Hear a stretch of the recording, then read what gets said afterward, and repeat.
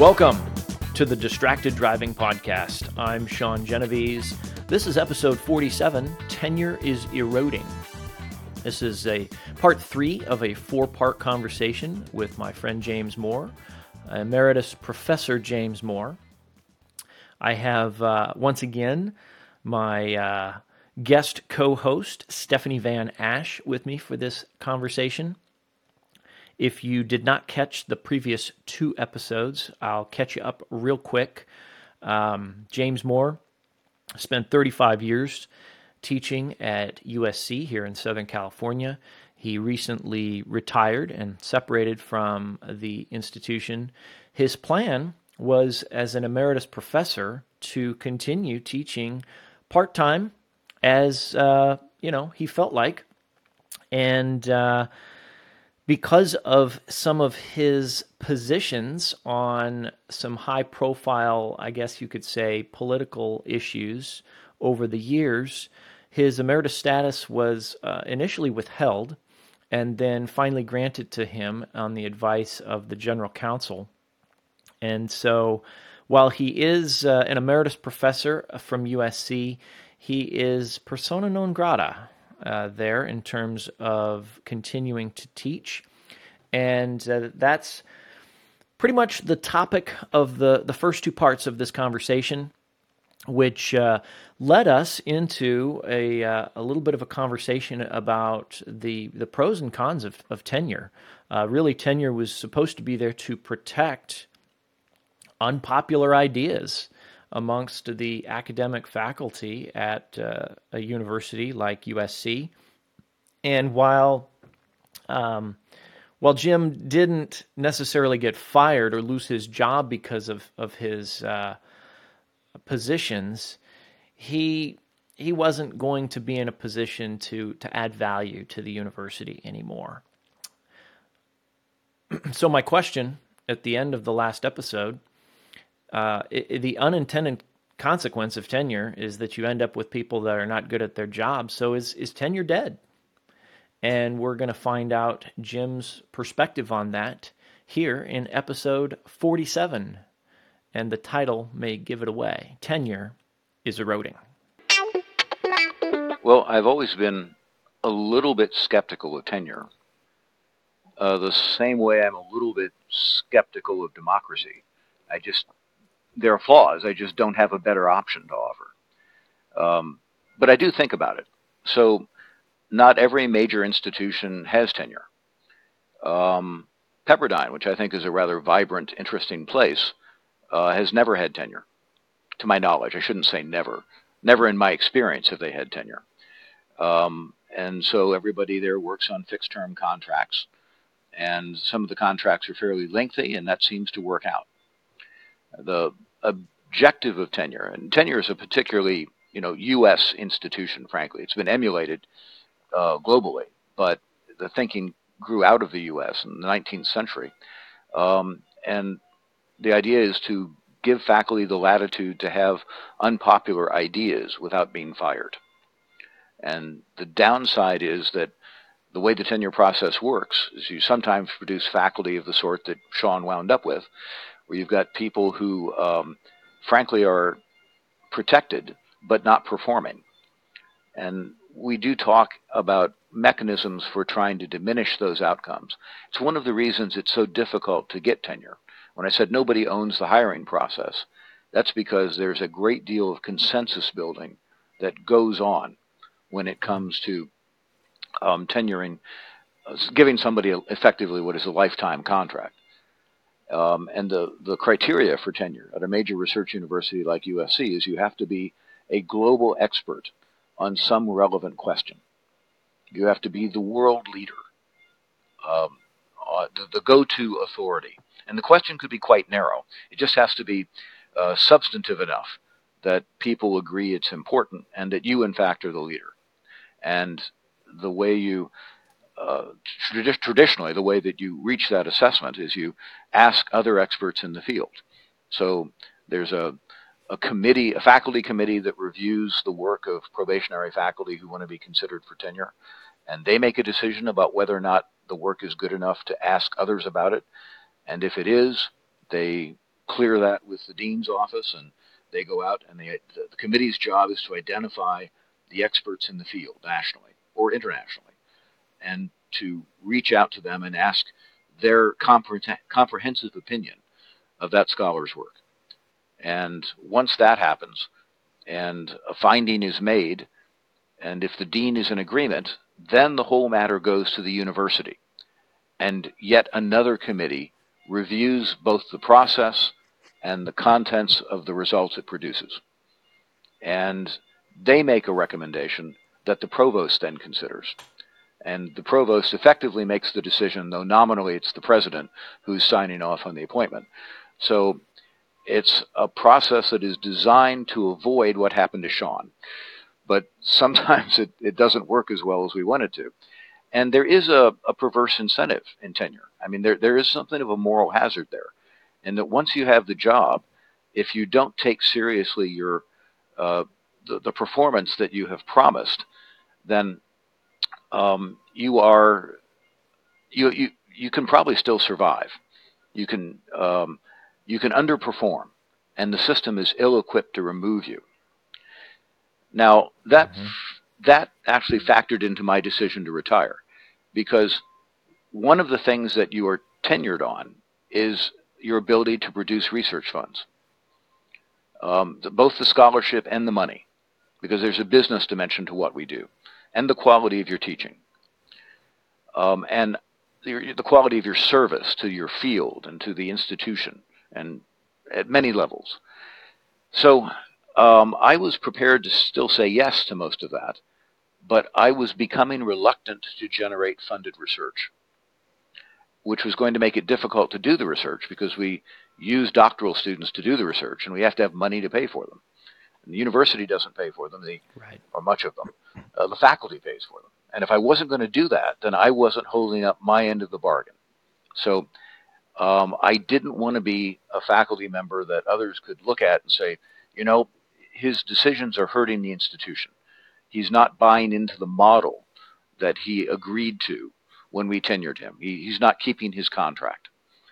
And I declined to be in that posture. So that was part of my decision to go. It was not, it was part of it was not driven by some level of dissatisfaction with the way we were being run, but rather the way the market for what we were doing was organized. Tenure is eroding, and maybe it should. I mean, there are market forces that push in the opposite direction. 2011, probably 50% of the full-time teachers in the U.S. were tenured. I mean, there are federal statistics on this, of the full-time university instructors, colleges and universities. Now it's closer to 30%. At USC, that's a huge drop. 30. It is a huge drop, and it's entirely a result of market forces, because it used to be that people who weren't being hired to do research. Let me step back one step further. The conventional tenured faculty member is making a trade. He or she is probably there at the institution because they're committed to the research agenda, and being required to teach is part of what they offer in exchange, what they accept in exchange for the opportunity to be paid to do research. So even if I don't have research funding, I'm allowed to do research. I can't do as much as I can with research funding, but the university would still pay me to do the research once I was tenured. There were faculty who were prepared to teach only. And this was people who love universities and love university life and love the classroom. There are folks who are prepared to show up and teach only. And sometimes those folks are full-time elsewhere, and they understand the value of universities and want to stay connected. Those people would probably pay us to let them teach, frankly, though we haven't gone that far. And then there are also I'm full-time not going teachers. that far. And this was a good. I know, I understand. There was a small complement of full-time teachers, and they were the exception, not the rule. Most of the untenured folks in universities at one time were part-time. But this complement of full-time teachers grew, and they're more. The one reason they grow is because there are really two important revenue streams at research universities. It's either tuition and patient care if you've got a medical school, or it's tuition, right? And tuition is the center of the sun.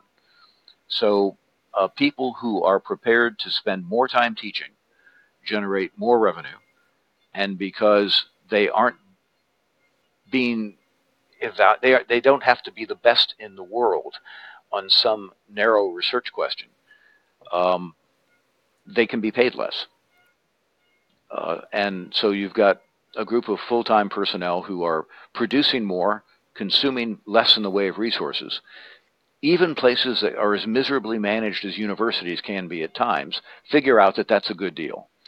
And so when I got to USC, I'd say the major complement of non-tenure track full-time professors was in the medical school. Medical schools have always been organized a little bit differently. They've got a stronger clinical focus. The Keck School of Medicine had maybe 1,200 faculty, 200 were tenured. They were the basic science faculty, and 1,000 were clinicians. They were research faculty, but they were still faculty members. Engineering has always had a complement of research faculty.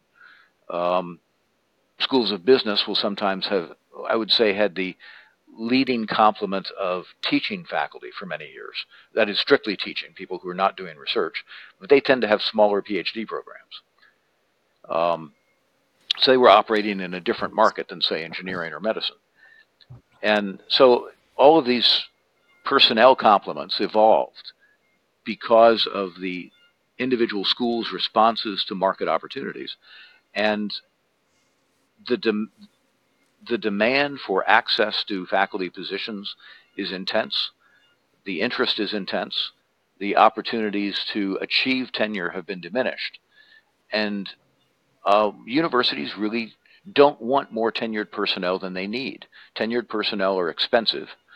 They do perform a role that is, and not everybody has to perform exactly that role to be effective and useful to the institution. The full-time teachers have, I'll just go ahead and say it, have in many respects been outcompeting the tenured faculty. And that's why those ranks have grown. They produce more for the university and they cost the university less. And so do you think that the result is on educational outcomes is as tenure is reduced? I mean, that was a 20% drop over 12 years. Is that better for education, or maybe is there no change? I mean, what do you think the impact is on those outcomes? For me, it's undetermined. I mean, part of the premise in a research university is the research maintains expertise, and the expertise ideally will be translated into the quality of the classroom experience. Now, that doesn't always work the way it's supposed to. Some faculty, even though they're excellent researchers, want to spend as little time away from that activity as possible, and that includes teaching. So they minimize their teaching role, and perhaps they are uninspired in the classroom. Though frankly, most of the faculty I know at research universities tend to take the teaching aspect very seriously, because you don't devote your life to a research activity and a set of questions and the life of the mind without having some capacity for internalizing values. And very often those values include meeting the expectations of the people to whom you've made commitments, including students. And so most of the faculty, the full-time tenure stream personnel that I have known in my life, have been very responsible teachers, not always as effective as they wanted to be, but people who wanted to be effective and wanted to deliver and devoted cognitive attention and intellectual resources to doing so. So I don't consider the research university model deeply flawed when it comes to teaching. It's an expensive way to do it because the people who are doing it are not just teaching. They're spending some of their time in research. Some of the people who come to the teaching track love teaching first and foremost. And they get really good at it. And they don't have quite the disciplinary depth of the researchers, though they are very well trained. Most of the full-time teachers at research universities have doctorates or equivalent degrees. They don't necessarily have an active research agenda. They aren't writing, for the most part, research proposals. They aren't supervising doctoral students, which is part of what research universities are for. They're meant to train faculty. But that doesn't, the fact that they don't have that ongoing research activity in their life doesn't really cripple their contribution at the lectern. The same way it's possible for a researcher to be a responsible teacher, even if he or she is not doing quite the job that he or she wants, or even that the students want, in Sean's case, then it's equally true that the fact that a full-time teacher is not doing research doesn't cripple them at the lectern. Right? They're well trained, they're well educated, they're thoughtful people, and many of them are involved in scholarship, even if it's not what they're being paid to do by the university. They've internalized a set of values too, where they were trained by faculty who said this kind of activity is important, and they still emulate that, even if that's not what they're being paid to do. So I can't tell you whether it's been good or bad for research. It's been very good for universities because universities can now generate more tuition at less cost. And from a business point of view, it's been very good for universities. The reduction of tenure has been good for universities because of that economic shift, you're saying. Yes. And by the way, I mean, you described me exactly. I have no interest in research. I would say that I do not have the tremendous depth in my field, but I'm well trained, well educated, and I enjoy the teaching, and I enjoy the time with the students. Which one of the things now I'm teaching graduate students, and we're doing engineering management, so it's a little bit, as I tell them, it's a little bit of a squishier topic, but I spend a lot of time just facilitating a learning environment for them where they can go and do research and go investigate things and then come back and analyze it. And let's have a conversation. Let's see how good a job you're doing. In that context, and this is a slight pivot, I talk all the time about YouTube University, and now we have the AI getting more and more popular, and we've just spent a good amount of time here talking about some of the pros and the cons of the university model and how expensive it can be, especially in that research model. So, what in your view is the future of higher education? Because I believe that the universities need to figure out how to stay competitive, because once the buyers for the product of the university, once the companies figure out that, you know what, I can get somebody who's equally skilled that didn't go to a 4U university and train them to do what I need to do at a much lower cost, when they figure that out, I think the university model's in trouble. And that's the end of episode 47, which is part 3 of our conversation with Emeritus Professor James Moore. You will get the answer to the question that we left off with about the future of the university education system in episode 48. That will be the fourth and final episode, the fourth and final part of our conversation with James Moore. I hope you're enjoying the conversation. I find it to be very fascinating. I love his very practical and economic approach to viewing the world, some of the world's problems and some of the challenges. I think that's a very interesting lens to view things through, and I think it's helpful and instructive. I've said for years, follow the money.